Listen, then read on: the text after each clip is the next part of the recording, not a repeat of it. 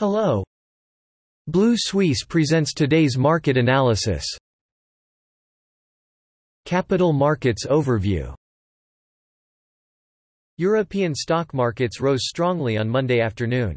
The Frankfurt DAX 30 index rose about 0.1% to close at 15,670 points, and other major stock indexes rose 0.4% to 1.3%, boosted by hopes for economic recovery and optimistic economic data. A survey by the Purchasing Managers' Index, PMI, showed that as the economy continues to open up from COVID-19 related restrictions, the growth of private sector activity in the Eurozone hit the highest level since June 2006, while cost pressures remain worrying.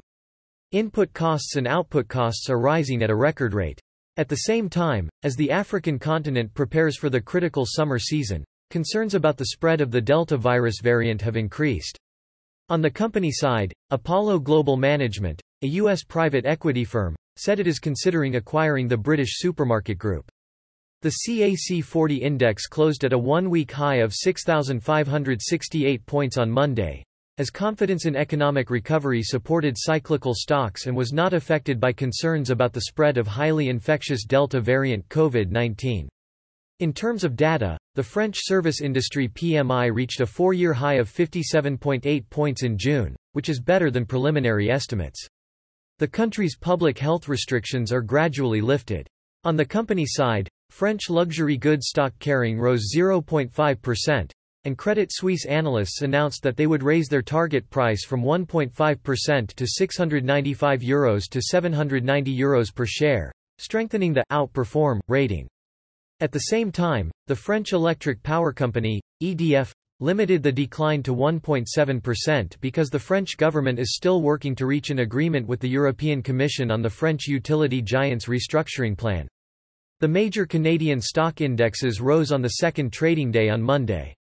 After the news of the OPEC Plus meeting was postponed, oil prices rebounded, and the S&P/TSX Composite Index rose by the limit around 20,260. Therefore, OPEC will maintain the same output level without increasing production. At the same time, traders continue to worry about the rise in global coronavirus infections.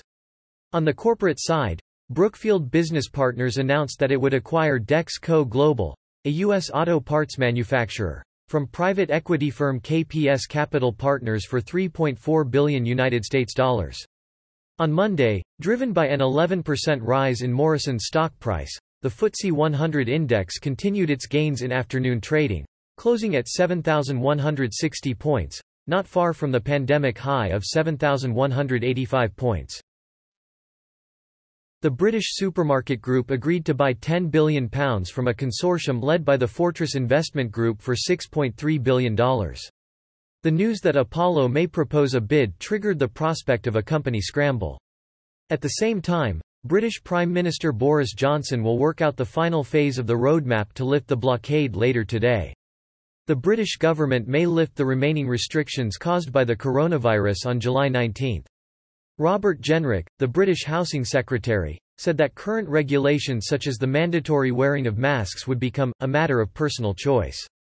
In terms of economic data, private sector activity in the United Kingdom announced in June the second fastest rate of expansion after the relaxation of COVID-19 restrictions and growing customer demand.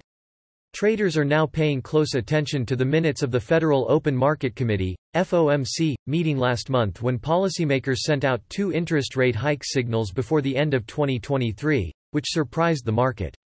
At the same time, the Hang Seng Index fell by 189.21 points, or 0.67%, to a two-week low of 2,812,121. On Monday, the Nikkei 225 index fell by 185.09 points, or 0.64%, to close at 28,598.19 points, continuing the previous week's decline of 0.72% and approaching a two-week low because of reports that the Japanese government may maintain a quasi-emergency covering Tokyo during the Summer Olympics. With the increasing number of coronavirus cases, Tokyo reported 518 new coronavirus infections on Sunday. Investors are also cautious. Last week's data showed that the unemployment rate rose to 3% in May, the highest level since December 2020. Among other data, Ojibun Bank's Japanese service industry PMI was 48.0 in June 2021. The restrictive measures taken to curb the spread of COVID-19 maintained a contraction for the 17th consecutive month for most of June. That is all for today. Visit Blue Suisse website for more analysis for free. See you tomorrow.